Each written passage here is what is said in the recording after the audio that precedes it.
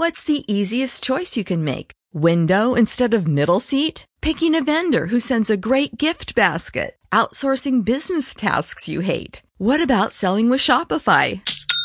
Whether you're selling a little or a lot, Shopify helps you do your thing, however you cha-ching. Shopify is the global commerce platform that helps you sell at every stage of your business. From the launch your online shop stage to the first real-life store stage, all the way to the did we just hit 1 million orders stage? Shopify's there to help you grow. Whether you're selling scented soap or offering outdoor outfits, Shopify helps you sell. Wherever and whatever you're selling, Shopify's got you covered. Sign up for a $1 per month trial period at shopify.com/try. Go to shopify.com/try now to grow your business, no matter what stage you're in. Shopify.com/try.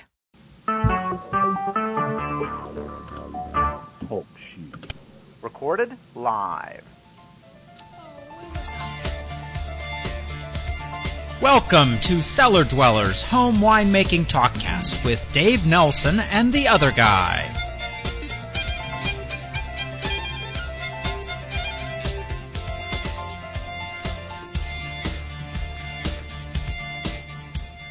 Well, it is the Cellar Dwellers back again, although you don't look like Todd. I'm doing my Imus thing. Are we live? Are we on TV? You're fresh back from the West, aren't you? I am back from the Wild West of Phoenix, Arizona. It is an amazing evening here in Pittsburgh, Pennsylvania. It is just after 9 o'clock in the middle of July, and the sun has just set. We've got a bank of 5 windows here in the studio that just go edge to edge.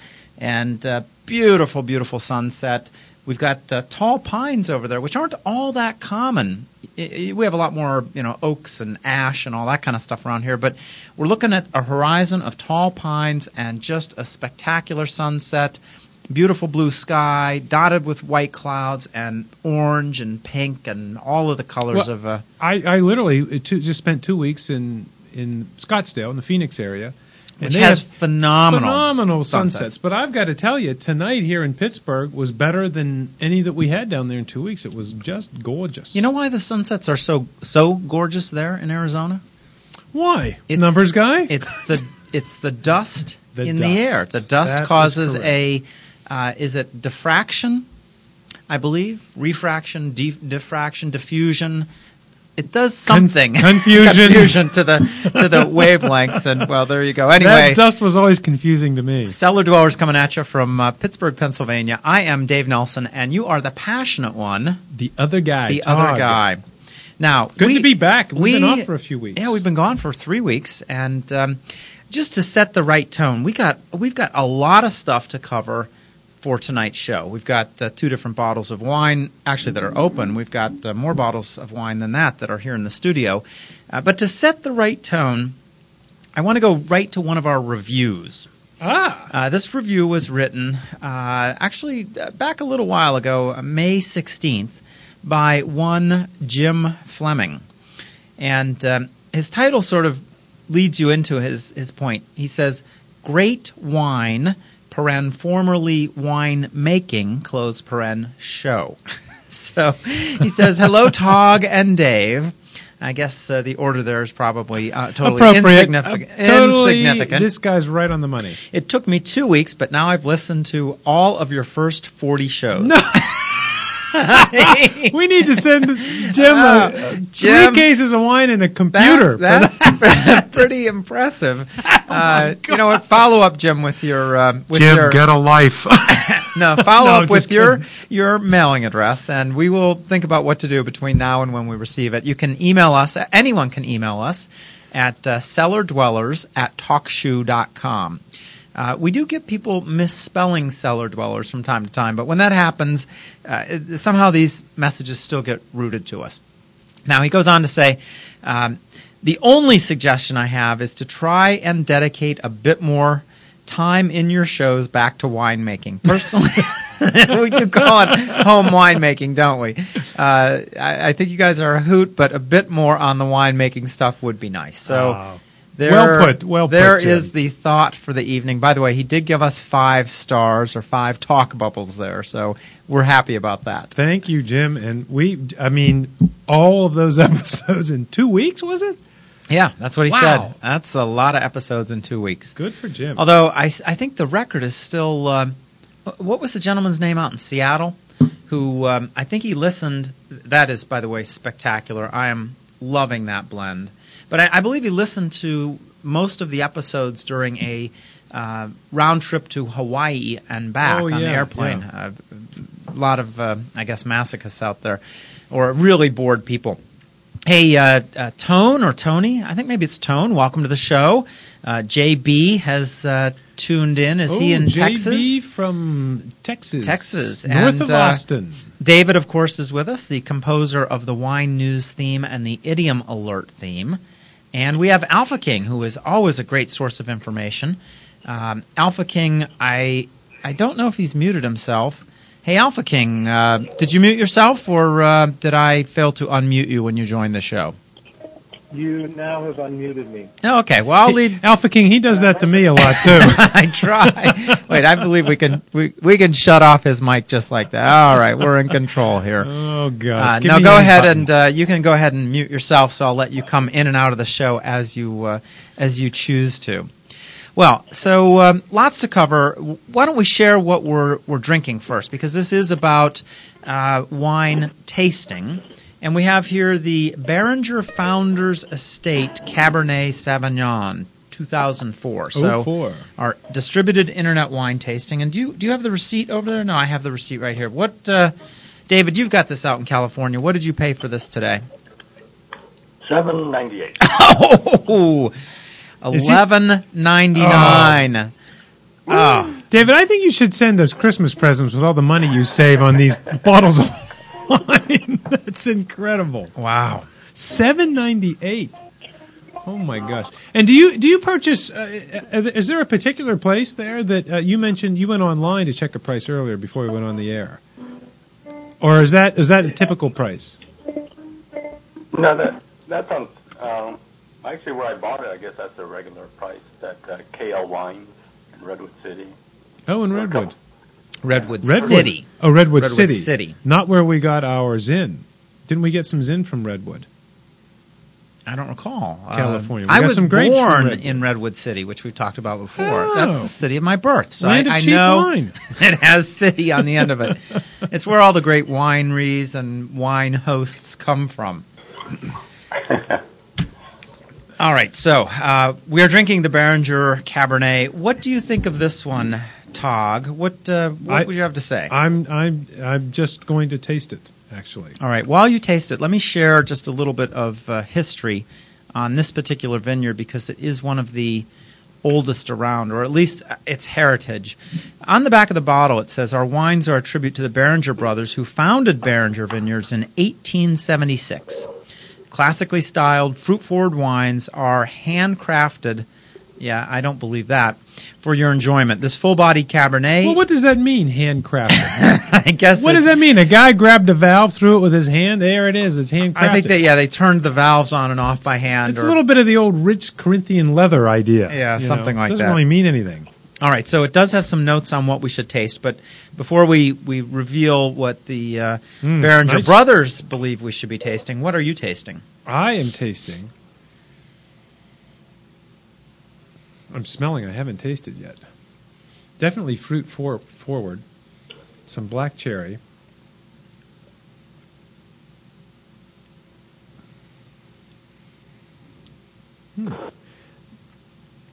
A little tannic, not too bad. That has to breathe a little bit.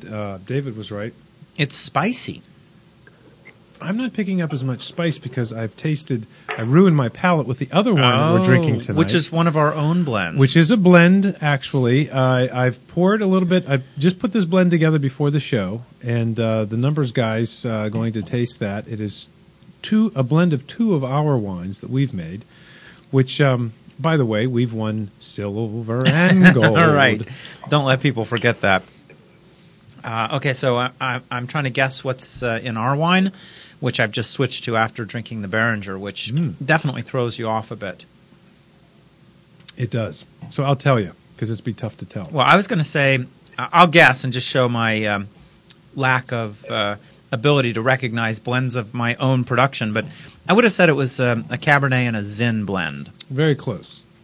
Cabernet and Syrah. About roughly 3-1. 3 Cab to 3 1 Cab to 1 Syrah. But it is Syrah. the 04 Cab with the 05 Syrah. Now, is that legal in Pennsylvania, by the way? Is that legal? I don't think so, and we've just committed that to Is it legal to... What about... what? Now, there's a question for our recording. listeners. what? If you take, say, this Cabernet, this Beringer we're drinking tonight, 04, as long as it is whatever the law is, 70%, 75% Cabernet, it has to be that varietal in California to be called that varietal. Is it 70 or 75? It's 70 or 75. What is it? David, I thought I heard you say 75. 75. So what if they blended that 75% 2004 Cab with 25% whatever Merlot from 06 and bottled it and said that was an 04 Cab? Is that or do all the blends have to come from the same vintage? If anyone knows, I believe it have to be at least 90% the same vintage. oh, the blend has to be 90% of the same vintage. All these rules, unbelievable rules. Wow. Well, I'll take you at that. I really don't know. I was asking. So anyway, we'll have to call this an 04 Cab blend. Well, according to the marketing people, this full-bodied Cabernet exhibits deep berry flavors and subtle notes of toasted oak and vanilla spice. Serve with your favorite grilled meats or hearty pasta dishes. Enjoy. By the way, the Beringer website, BERINGER.com, I'm just exploring. And they actually do have quite a nice website with a lot of information about the winery and so on. The whole history, the property. Beautiful winery. That was one of the first ones I toured out there years ago. It is one of the classics. It is classic. It's very nice.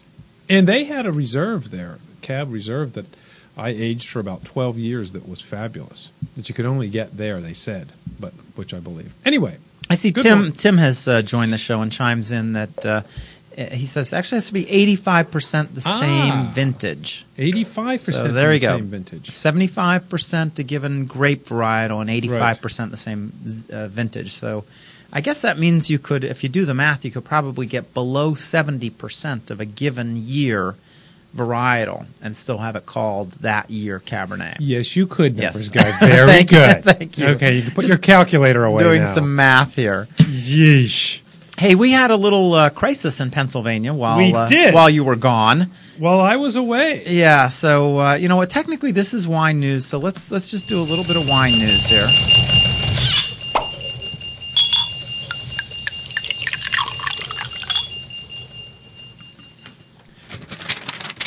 This just in from our esteemed governor, Ed Rundell. Now, is it the Reverend Rundell? Is he like Al Sharpton yet, Rundell?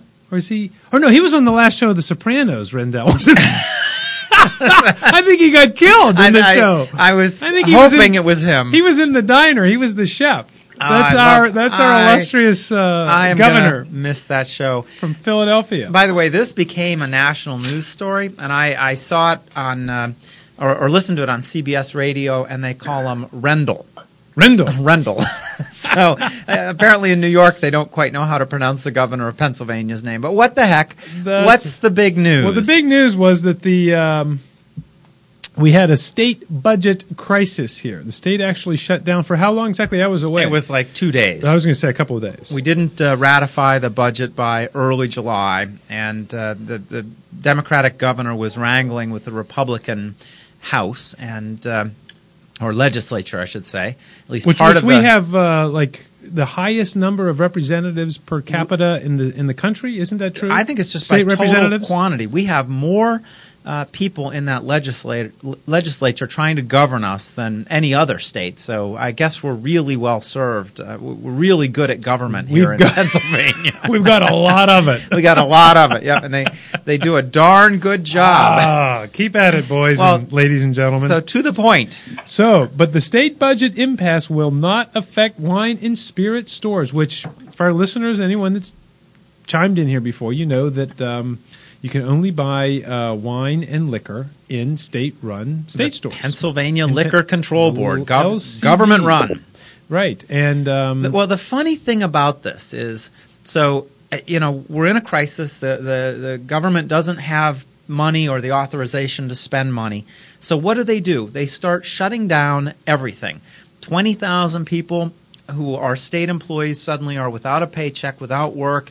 You can't go to the national parks. You can't get your driver's license. But the state, in its infinite wisdom, kept the liquor stores open. You could buy wine. And I think really the motivation here is that the senators and representatives, they recognize a threat to their incumbency when they see one. And they knew if, in this budget crisis, they shut down the PLCB stores, they'd be voted out, kick the bums out at the next election. I think that's really what happened there. Well, that, and my spin on it is this. If the state government runs something that, and I don't know if there's another state that has a liquor control board like Pennsylvania. Well, certainly Utah would have tough rules about liquor, right? Yeah, so but the I don't believe there the state runs and owns a retail business. Yeah, I do not know. I don't know. No so idea. Here's my spin. You've got government who, all of the governing bodies shut down, but the one entity which should be left to retail stays open. So what that tells me is the rest of government should be like retail. If you don't make a profit, you're fired. I like Boom, the idea. You're gone. By the way, I voted you in.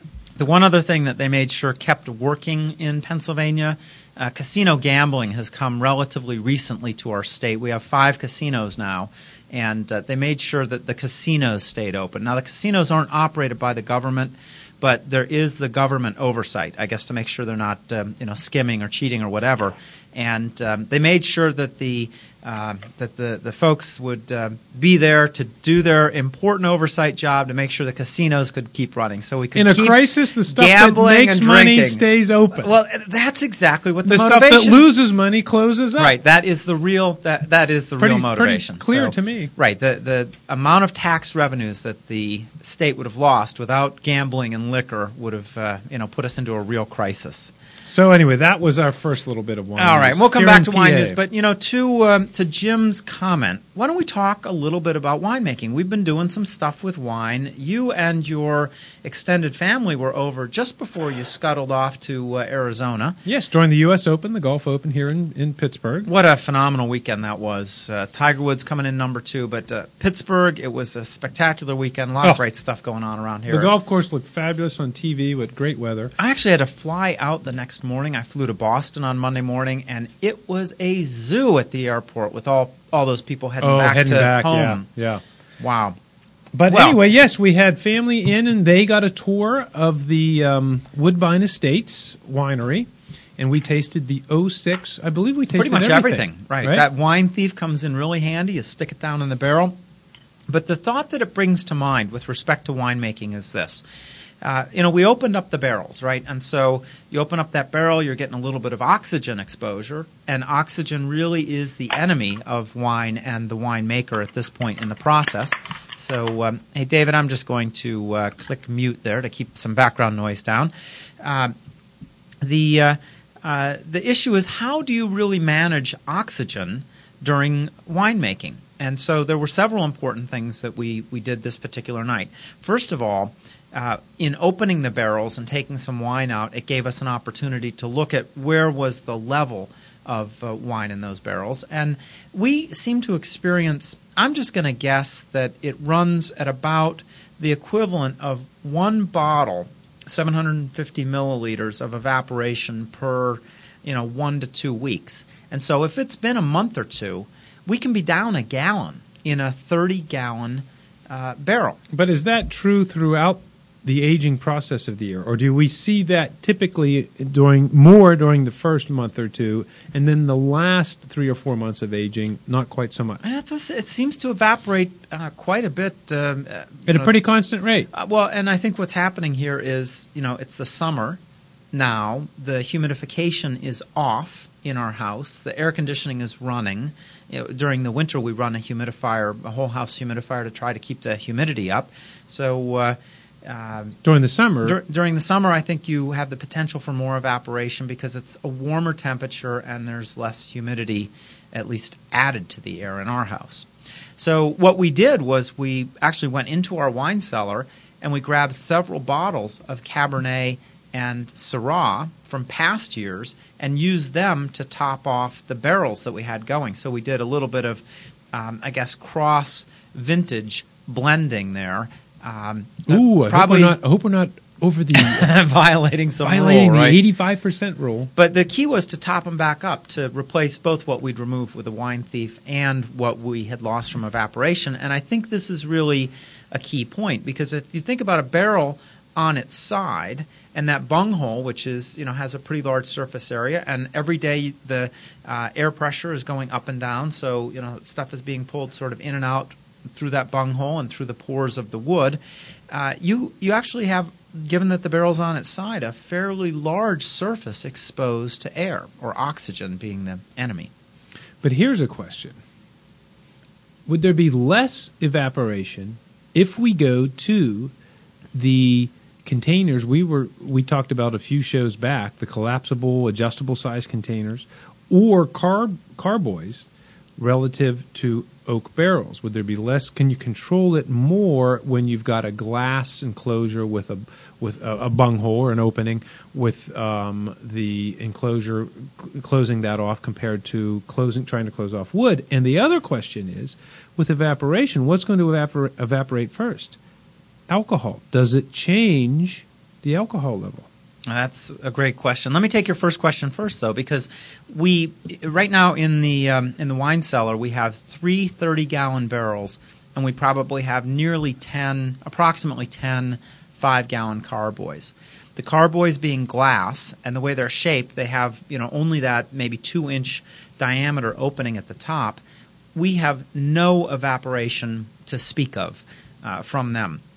So you don't have to top off carboys. I suppose your answer, right. That's a big advantage, along with the other things we've talked about, lower maintenance, no risk of contaminating the wood in a way that you damage the vessel, because glass you can't. Having options with what kind of oak you're going to put into so it. Right? If you're out there and you're just getting into winemaking, I'd say don't buy the barrels. Go with carboys, or the point you raised, they have these variable volume stainless steel tanks. And again, I think because it's steel and plastic, you're not going to have the kind of evaporation issues that we have with the barrels. Mm-hmm. And again, for folks who haven't listened to all the shows, barrels are only good for 6 or 7 years, and you've dumped $300 into a purchase price. A minimum. There's a lot of maintenance. You have to wash them with both citric acid and soda ash every year, and burn sulfur in them, and all that kind of stuff.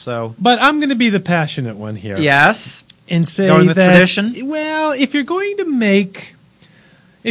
get into the 50, 60 gallon and up range, I would strongly suggest, after your first year or two, buying a 30-gallon barrel, because I just love to go down there and wrap my arms around that thing and give it a hug. I got to tell you, I just love seeing the oak barrel and knowing that the nectar of the grape is in there doing all of its marvelous things.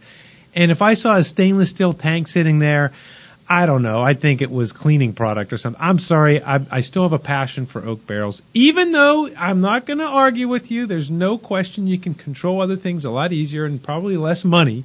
But there's something about an oak barrel. No, well said. Well said.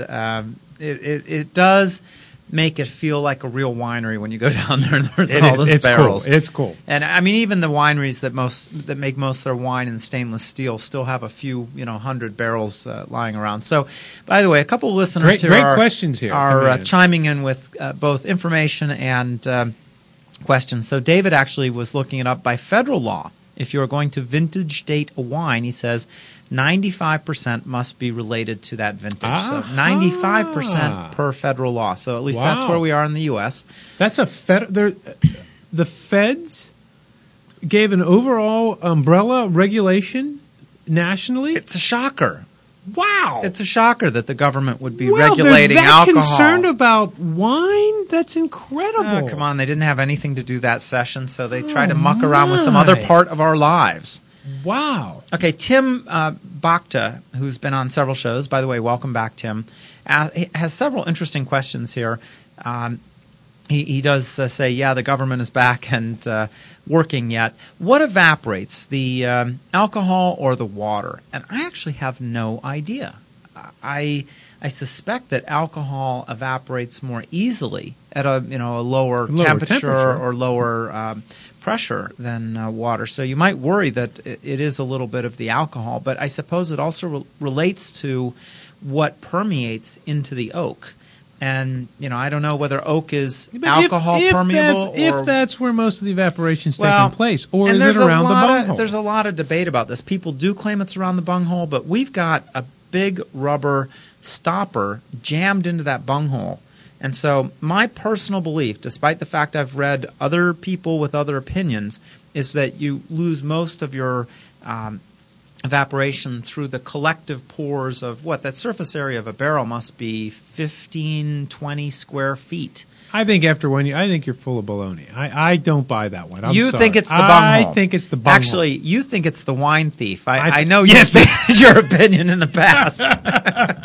Yeah. After knowing you for all these years, it brings a new definition to wine thief. Yes, wine thief. But I cannot believe that once that barrel swells, that 8 months later, you're losing evaporation through a swelled barrel with wine in it that's not leaking. 2 or 3 years into it, no way. No, it's the bunghole. I think I'll bet you the next bottle of whatever wine you want on that one. All right. So, do you get more flavor out of the wine because we lose a gallon or two of volume? Well, I think the concentration of the flavor must be there. I think it goes up. If it's most likely going to be alcohol and or water together. Whether this is basic chemistry. Whoever has the lower boiling point is going to evaporate first, right? Anyone in a chemistry class knows that. But again, I do want to point out that water dissolves different things and probably travels through different membranes in a different way than alcohol. So depending on our theory, if the bunghole is at play... If you believe you, it's right. Water. If you believe me, it's alcohol. I want it to be water, baby. Don't go online and vote. This is going to be like American Idol right here. Who's right? Is it Tog or numbers guy? We got to come up with some kind of experiment to prove this thing. I'm going to get a weird hairdo just for this vote. Oh, man. What was that guy's name? Sanjaya with his pony hawk. Yes, pony hawk. Sanjaya, my papaya. Right. Tog with a pony hawk. Ay. Now, I thought this was a good point to bring up our one of our sponsors, which is Winemaker Magazine. You can get your own subscription, by the way, if you didn't listen to the ad at the beginning of the show, which I think is inserted now on all the shows we do. But go to winemakermag, .com/talkshoe, and you can get a subscription, and they'll know that you came from the Cellar Dwellers. Yeah, let them know you're into home winemaking. Now, one of my favorite, first of all, the new episode just came out. This is the August-September episode. New issue. Issue, you're right. Issue. I'm sorry, I'm podcasting on the brain. You've got... Thank you, passionate one, for correcting. You've got the Sopranos on the brain. With Ed Rendell. Rendell. I am so disappointed that show is over. Bring it back. So the new issue came out just in the last couple of days. The main story is on cult wine secrets. They've got a very interesting story on new grape varieties that are being developed to grow in non-traditional grape regions, including places like Minnesota, where it gets really cold in the winter. But my favorite section of this is the Wine Wizard section, where people write in with their either problems or weird questions. And a related question came in. The question is, I have two 225-liter Limousin French oak barrels filled with a blend of 70% is it Nebbiolo? Is that the grape? Nebbiolo, 20% Barbera, and 10% Merlot that was fermented in October of 2005. Now, we're almost 2 years into this, right? It's now July of 2007. It was topped off regularly, and the metabisulfite was added twice. It was racked into... Wait a minute. Metabisulfite was added to the barrel? Yes. because the metabisulfite actually does decline over time. So the person apparently boosted it up. They're saying their meta levels are correct, which probably means they didn't say that. They said they added metabisulfite. Right, but I'm assuming that they're in the, let's say, the 30 to 40 parts per million. This is during aging, just barrel aging. Well, all right, I'll have an issue with that in a minute. Go ahead. All right, so anyway, racked after the first ferment, but has not been racked since. So this has been on the lees, if you will, for almost 2 years. They're in an old-fashioned root cellar in western Massachusetts. I'm sorry, racked once. Racked once, only at the very beginning. At the very beginning. So there's probably a lot of lees or dead yeast hulls there on the bottom. And the person is wondering, okay, I've stored this at 35 to 60. I am ready to remove the barrels, but I don't know if the wine has gone bad. Should I rack and return to the barrels for, say, 30 to 45 days, then rack to glass, demijohns or carboys, or can I go right to bottling? Wait a minute. He doesn't know if the wine's any good. Has he been tasting it? Well, no. And so the wine wizard writes back straight away. That was, you are right there with the wine wizard. Absolutely. Well, that's my other name, Wizard.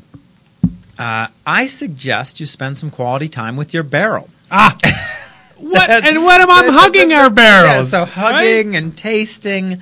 The wine wizard is right on. The wine wizard goes on to say you're past the usual bottling window, which is typically 10 to 18 months. And by the way, that's a reminder. I was going to say a couple years. Pretty long, right? We are at the 10-month period since our wine last fall. So I think we need to be considering, especially for the Zin, which we don't want to have over-oaked. Well, that's what you're going to be tasting, which is surprising that this person, they've got some pretty nice Italian varietal of grapes. They've got a fair amount of wine going here. To have not been tasting it all this time is kind of odd. A bit odd. But if the wine has been taken care of, and it sounds like it has, the wine wizard said, topped off regularly, again, that's about minimizing oxygen, and sulfite added along the way, because again that sulfite level declines, you should be fine. If you're going to age in a barrel that long. Yes. We don't typically add sulfite. We will look at the sulfite level when we first press. And generally, because we start around 50, we're still around 30 to 35 when we press. And you don't want it to be much higher than that from your malolactic fermentation. So we don't generally add sulfite. And frankly, it's only at the very end when we bottle that we rinse the bottles with sulfite and then put the wine into it. And that gives you the right level for going into aging. With the 10% solution, yes, by the way. Exactly, with a 10% solution. So anyway, on he goes. Wine Wizard says basically, taste it. If it tastes good, if it smells good, if you don't pick up anything, then it's good. And there's a risk at this point that it won't be good. Says so. Watch out for burnt rubber, onion, rotten eggs, which is your sulfur smell. And anyway, apparently part of the problem does, as he says, relate to what he describes as stinky compounds like mercaptans and sulfides that live in deep layers of undisturbed lees and can infect an entire barrel. Since you've only done that once, you could be at risk. So the lack of racking is maybe more the issue than anything. Well, here. I think this person, Ted, by the way, who submitted his question via email to Winemaker Mag, I think he's dealing with two problems, both the amount of time that he's aged this in the barrel and the fact that he didn't rack and therefore the lees. Okay, well, relating back to one of our topics of oxygen, the enemy of aging wine, to a point, because we all know that micro-oxygenation is a necessary part of it, what is the risk of going 2 years plus in a barrel for aging? I think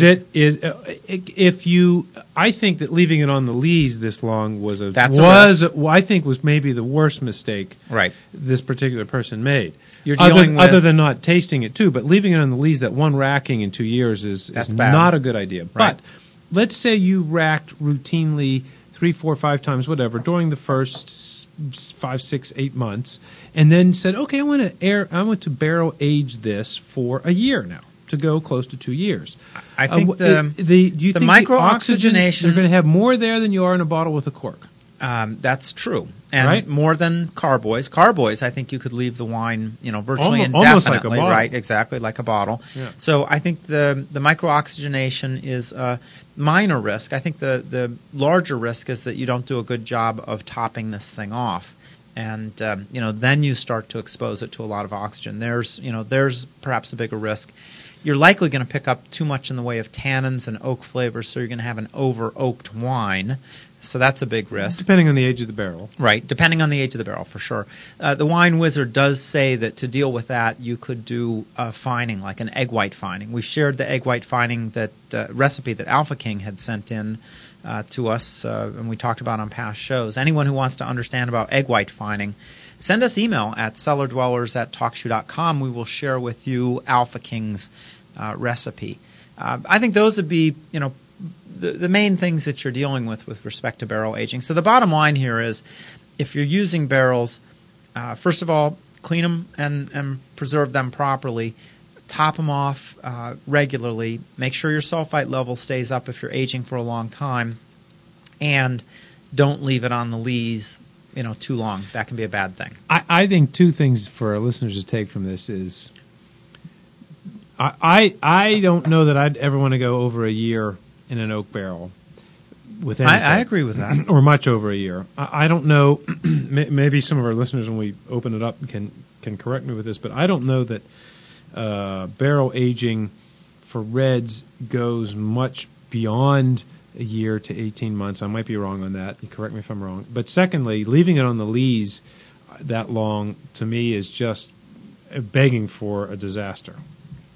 By the way, Tim. Although I did not know about the what was the sulfite? There was some kind of strange chemical process in dead lees that lives under there that you just mentioned in this article. Well, the mercaptans and okay. By the way, Tim also has read this month's issue. Mercaptan of the ship. Mercaptan's a very bad smell. But Tim comments two comments, or comment and a question. He says, "Great issue this month," and I agree. This is one of those magazines. First of all, I read virtually every word in this thing. It only comes out every other month, so it's not so hard to keep up with. But I keep all my past issues, because one of the things they do really well is they refer back to, we did this story back in this issue. And in fact, if you want to, right up front, they even allow you to order past issues. So if there's one that's particularly great. By the way, you might want to order your own copy. Oh, you also subscribe to this, don't you? It has all the results from the winemaker competition, and we are featured prominently in here. Dave Nelson, and unfortunately I sent your real name in when we entered, so anybody can look it up under the Cabernet category. Which you... I edited that out.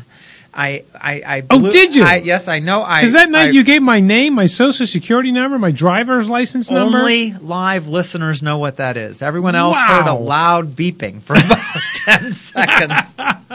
So I haven't gone back and listened to. I'll have to listen to that. You got to listen to that episode. I did clean up my little error there in the post production. By the way, Tim also asked, "Is there a good way to get microoxygenation with carboys?" Which brought me to my other thought with respect to racking. A good way to get proper. See, that's a good question, because if you believe the old, not the old timers, but if you believe in the theory that you need some microoxygenation during that year of aging, then is aging in a carboy necessarily a good idea? Yeah, that's a good question. And so I think some of the wineries that age in stainless steel actually inject oxygen in a very fine, bubble form at the bottom and let it bubble up through the wine to. Wow! How do you know how much to do? Well, that would be the real That's risk. scary. And so here's for the home winemaker. I think that's technology that's beyond us. So the only thing I'd say is, when we rack, we are very careful to siphon the wine out of either the barrel or the carboy, and drop it down to the very bottom of the container that it's going into. But you don't necessarily have to do that. So if you were aging purely in carboys, you could take your wine as it's siphoning and splash it onto the side of your container, Your temporary container. so that it picks up a bit more oxygen. So through racking, you Right. can get some oxygenation. I think that would be the way to do it. I've Yeah. specifically read that if you have That's a great too point. high a sulfite level, that's a good trick to help lower your sulfite level, because that splashing the sulfites and the oxygen together, I guess it precipitates something out, or whatever it does. It makes, I wonder what chemistry happens there. yeah, That's you'd a have to good go question. look at the combination to see what you get. But it's Yeah. probably the same reaction that's causing the loss of sulfite anyway. Mhm. So I guess, Tim, that would be my recommendation. You can be maybe a bit more aggressive or a little Splashy. bit less compulsive about your... Or do it an extra time or two. That alone is going to There you expose go. you enough, without getting crazy splashing it around. Have the kids jump in and swim around. Exactly. I like it. So, hey, if you want your Great own question. Great subscription question. to winemakermag.com/talkshoe, that'll get it for you. Sign up. They are a great sponsor of ours. And by the way, we are going to have the editor, Brad Ring, join us on one of the future shows. We've got to get Brad in there. David had an interesting comment. The federal law, he's blaming this on the French lobbyists It's somehow. those- I'm not sure if you're right, David, but I'm 100% behind you on that. Whatever you mean by that. All right, which I think is a great point to transition. Okay, so I got to just go back to the review. Jim Fleming, did we do a good job there of getting into sufficient wine making? I it's think sort so. of- We do get on a it's tangent. A little bit off on a season, tangent. right? Exactly. A little off season. It's another couple of months before we're going to, be getting the new grapes, and so this is the winding down and the last racking and starting to bottle and all that kind of stuff. So this is what we're dealing with at this point in the cycle. But on to wine news, because David has brought up the French.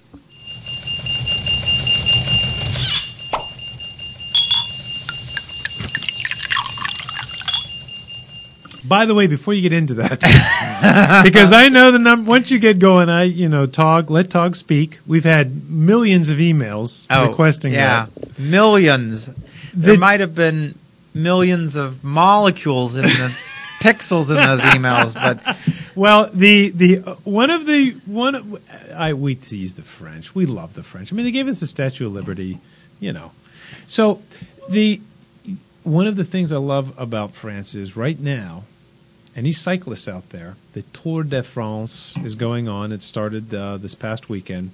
And today they rode a stage. If anyone's not familiar with the Tour de France, it's basically 21 stages over almost a month long, racing almost daily with a few days off. But most grueling sporting event on the planet. And today they rode through Champagne. The town and region of Champagne, which is an ancient city, walled city with a main gate, and they showed the peloton, which is the largest group of riders, flying through this arched gate into this walled ancient city. It was absolutely a beautiful day in France. It was absolutely gorgeous. They ride through a lot of wine regions. It's really beautiful thing to watch. Some people don't realize that Champagne is the name of a region. The name of the region. Right. Bordeaux is the name of a region. Burgundy is the name of a region. And that's why the French got so outraged when we tried to name our, Burgundies or Bordeaux's or Champagnes. That's why we call it sparkling wine, because technically it's not a champagne if it's not from the Champagne region. Yeah. Which is another thing that pisses me off about the French. Like we needed another one. Yeah, we got Although a long they did have list. they had an election there. We should have a politics and wine some night too. They did have a recent election, and it's a where little bit more pro-American now. and it's a little less left leaning. Yeah, the left leaning, right? Exactly. They're coming back to the right a little bit, but they got a long. If they drink more way to American go. wine, they'll get on track. They will. Miller beer. Hey, you don't count on that happening anytime soon. By the way, we're still looking for a French sponsors. Right. Yeah, they are flocking in now. By the way, we should also thank our second sponsor, audiobooks.com. That you have to you can get website. two free audiobooks by going to podsavings.com/audiobooks. And I love listening to books on MP3 on my iPod. So David chimes in. I wanted to come back to this topic, Tog. You mentioned the Statue of Liberty. David chimes in that the Statue of Liberty does not meet USA building standards. Now, David, that is brilliant. Why? Because there's a female with her arm up? What does that mean? How does it not meet it? It's been there a long time. Well, it's not falling, is it? No, she didn't shave under her arm. That's the problem. Boy, there's another reason not to like the French. Huh? Oh, man. That's a little nasty. I actually saw a program on, I think it's the History Channel, about the Statue of Liberty within the last 30 days. Here's a little trivia question for you. The Statue of Liberty was originally going to be, the same, shape and copper skin surrounding a core of sand and cement. But I think the original designer of the interior structure, if I remember correctly, died. Do you know who stepped in to come up with the actual structure that supported all those copper sheets that make up the skin of the statue? I do.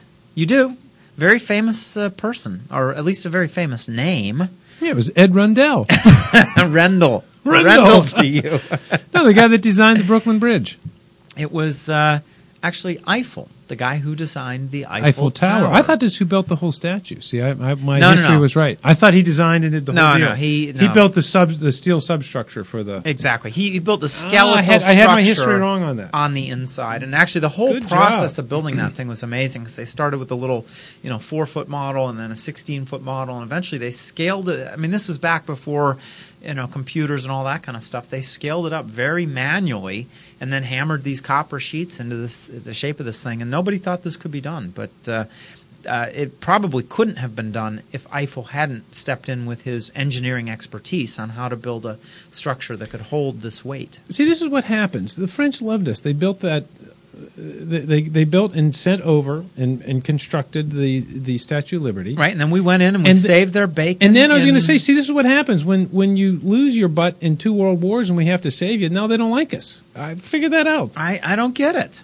I don't understand it. The Germans, not that we have anything against Germans or German sponsors, but the Germans were... Still looking for our first German. Right, exactly. Deutschland sponsor. Deutschland. Bada bing, bada boom. I think that was the producers, wasn't it? So anyway, the French were not controlling their own country, and we pulled them out of that so that now they can they don't like us for it. All right, so this was all a long transition to wine news. We are 46 minutes into the show, and we haven't done news. We haven't done... we did some news. We did one news item. No listener emails yet, but at least we've talked a little bit about home winemaking, so that's a plus. All right. Deluge leaves French wine harvest at risk of ruin from mildew attack. When was that? This is deluge. Posted 14 hours ago. Can you say deluge? Deluge. I think you can. Deluge. That's not like... That's not like a deluge, which is a... Or delusional. That's also not an Olympic sport. Deluge. Here's what it says, actually. This is really interesting. The mildew is biting hard, attacking the leaves of vines, and worse in some cases, the grapes. We are fighting for the 2007 vintage. 60 days and nights of almost incessant rain threaten to ruin large parts of the French wine harvest this year, especially in Bordeaux. I was just going to ask, where is this hitting? Bordeaux. Now, not good. What is interesting about that is it comes in with a second story related to French wine growers in crisis for a totally different reason. It turns out... Because they're French? That's it. All right. Did I say that out loud? You sort of blew the story for me. What can I say? Okay, so this is a one Mr. Notice the photo here on our all-audio podcast. That is Mr. What's he doing? Hacking Boucher. away? What's he doing? He's tearing up his vineyard. Oh, that's what he's doing. Mr. Boucher, get a grip, buddy. He's tended this vineyard of several hectares. I'm the numbers he's guy. He's hacking the hectares? Yes, he is. Hector Hannibal. What was his name? What was Hannibal's name? Hannibal Lecter, not Hector. And that wasn't that in Italy? Oh, I love that movie, Silence of the Lambs, and all the other. This guy's Hannibal Lectering his Hectares. Hectoliters. He's tended these for 25 years, and now he is totally chopping them up. And Why? Because of this mildew? No, this is a Or he saw the movie. Right. He saw Silence of the Lambs. And he thought I the hate vines grapes. were Jodie Foster. That's what it is. Okay, so he's gosh. tended these for 25 years. He's hacking Poor the hell out of man. them. This is what's going on. It turns out that local wine producers have seen the price for grapes drop by 50% Ouch. in France. And by the way, they Why? are... Because yields have been... Why? Do you know? Well, yes, that's no. what the whole story is about. Oh, sorry. A liter of vin du pays is sold for as little as 0.35 euros, which is about 24 pence. I guess this is coming out of... this must be coming Pence. out of Who London. uses pence anymore? Pence, It's all they it's all didn't- euros. No, euros didn't How make old it. is this article? Euros did not make it to England. England That's still true. uses the pound, so God bless 24 them. pence is going to be about 50 hang cents. in, Okay? hang in there. 50 England. cents. Yet it costs about 10 times that amount in supermarkets, and someone is pocketing the difference. And, so apparently it's not the wine producers that are making the money here. I guess it's the retailers or the distributors or the government. That's the or- case. That's the case in almost anything, All right, well, isn't it? so the European Union has come up with a plan. And here's their plan. the European Union, Yes. because of this guy hacking up his grapes and No, he's hacking it up in In the France. employ of the government. Here's Oh. what the government, in its infinite wisdom, has decided to do. It More is giving government.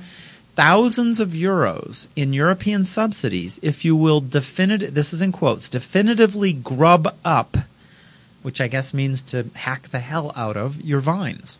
So they're paying people to tear their vines out because excess wine production in the EU, but mostly in France, is forecast to reach 15%.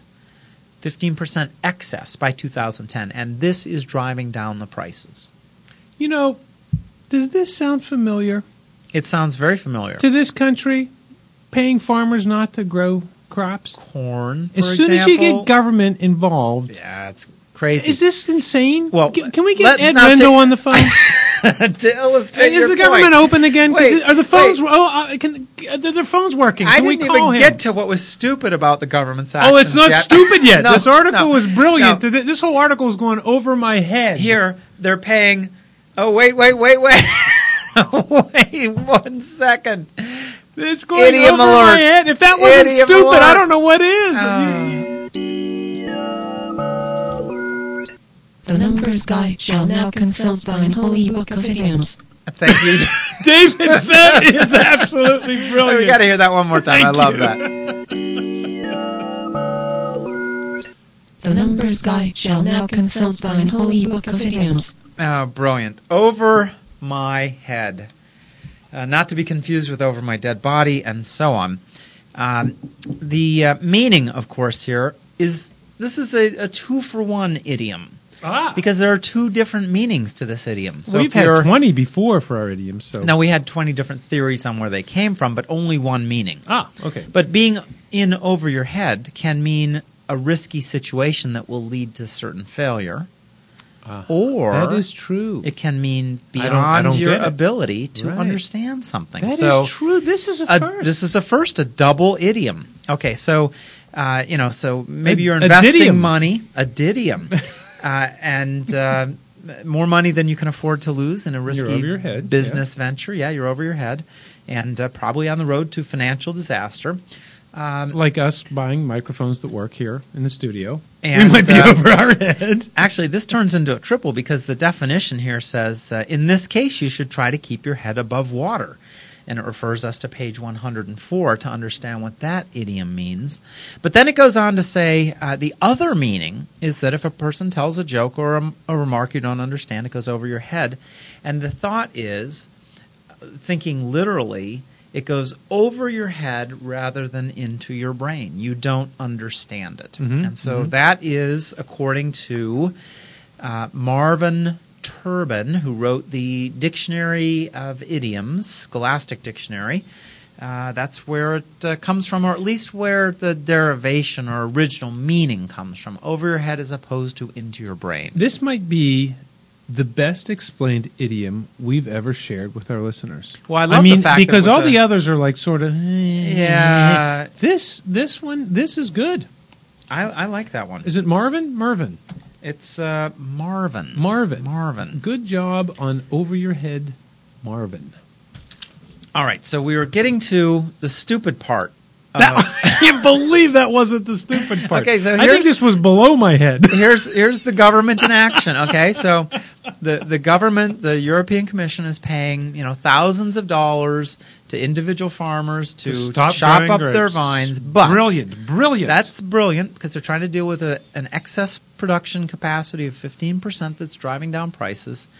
Okay, so why the government has to worry about this, I don't really know, but they're paying all this money out, and yet, paradoxically, they don't want to regulate planting of new vines. So there's no regulation about planting new vines. So we'll pay you to get rid of your vines, and then you can turn around the next minute and plant new vines. Collect the money. And get taxpayer money to buy the new vines. No doubt. No doubt. So, somebody give me a revolver. Oh, my gosh. Those are the French. They are in crisis. And what's sort of funny about this... But that's not all that French. I mean, can't you see this? Oh, no, this could happen. That's just even government. In the great country of... Government supersedes stupidity. It's the least effective method of organizing humans. Yeah, no doubt. Right? I mean, you could take a mob... and they'll organize themselves better than a typical government will. It's incredible. Wow. Well, so the French are hurting on several different fronts this month. But for the French government to take drastic measures with... you could sort of see the United States taking stupid, idiotic measures to pay farmers not to grow crops. But for the French to pay people to destroy grapes... something they are quite passionate about. I mean, it's the one thing they've sort of gotten right. That and the Statue of Liberty is incredible. With that, we should bring the show to a closure at an hour and 47 minutes now. I think we've gone long, although, again, we'll release this in two parts. So if you weren't listening live, I guess it's the end of the second part. We certainly enjoyed drinking our Beringer Founders Estate Cabernet, although, passionate one, I enjoyed the blend you brought in of our own. Just as much, if not more. So I tell you this what. Was phenomenal. Hey, keep the emails coming, folks. We love to hear from you at cellardwellers@talkshoe.com. If you've got ideas for the Italy trip that we're going on. We'd love. I'll tell you what would be a passion of mine in my life is to get a group of a half a dozen or a dozen folks of wine enthusiasts, homemade winemakers, and ride around Italy. Before we sign off, what are we going to drink next time? Which will be what are we talking? Let me check the dates here. 2 weeks from yesterday. You're right, and so my calendar says that that will be the 24th of July. We'll be back with our next live show. Beautiful. And what will we be sharing with everybody next show? One of the numbers guy and the passionate one, Todd's favorite wineries. We both love this from one. Chile.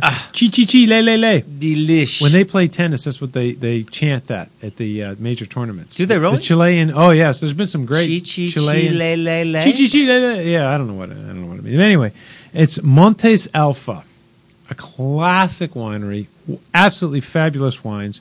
One of my favorite wines go, and especially for the price, and it's usually it's under $20, is the Syrah. But we're going to be drinking the Montes Alpha Cabernet Sauvignon. Right now, if you can get the 04 or the 05, wonderful, depending on how much you want to spend. This is around, even here in PA, we can get this $14, $15. So it's a little more than we typically do. We try to stay around $10, but a little bit more, but this is a fabulous wine. We would love to enjoy it with everyone and get your feedback on it. By the way, right now, if I were going to buy the Beringer Cabernet or our blend, I'd buy our blend. Just a little pitch there. I'm loving it. But the Beringer Cabernet was delicious. Especially for $8 out in California. All right. That's a great buy. With that, thanks everyone for joining us tonight. We will be back in one day less than 2 weeks. And I like the idea of going after Peter Brem, and I'm really excited about this Italy trip. It's going to be an absolute blast. I am Dave Nelson, and you are... The other guy. Cheers. See y'all next time.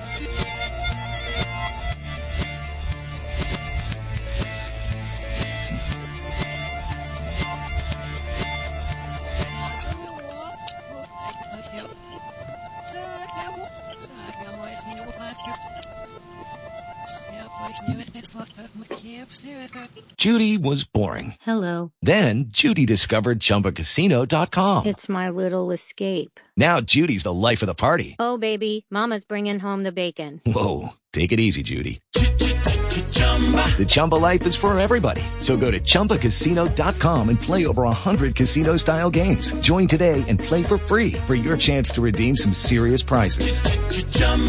ChumbaCasino.com. No purchase necessary. Void where prohibited by law. 18+ terms and conditions apply. See website for details.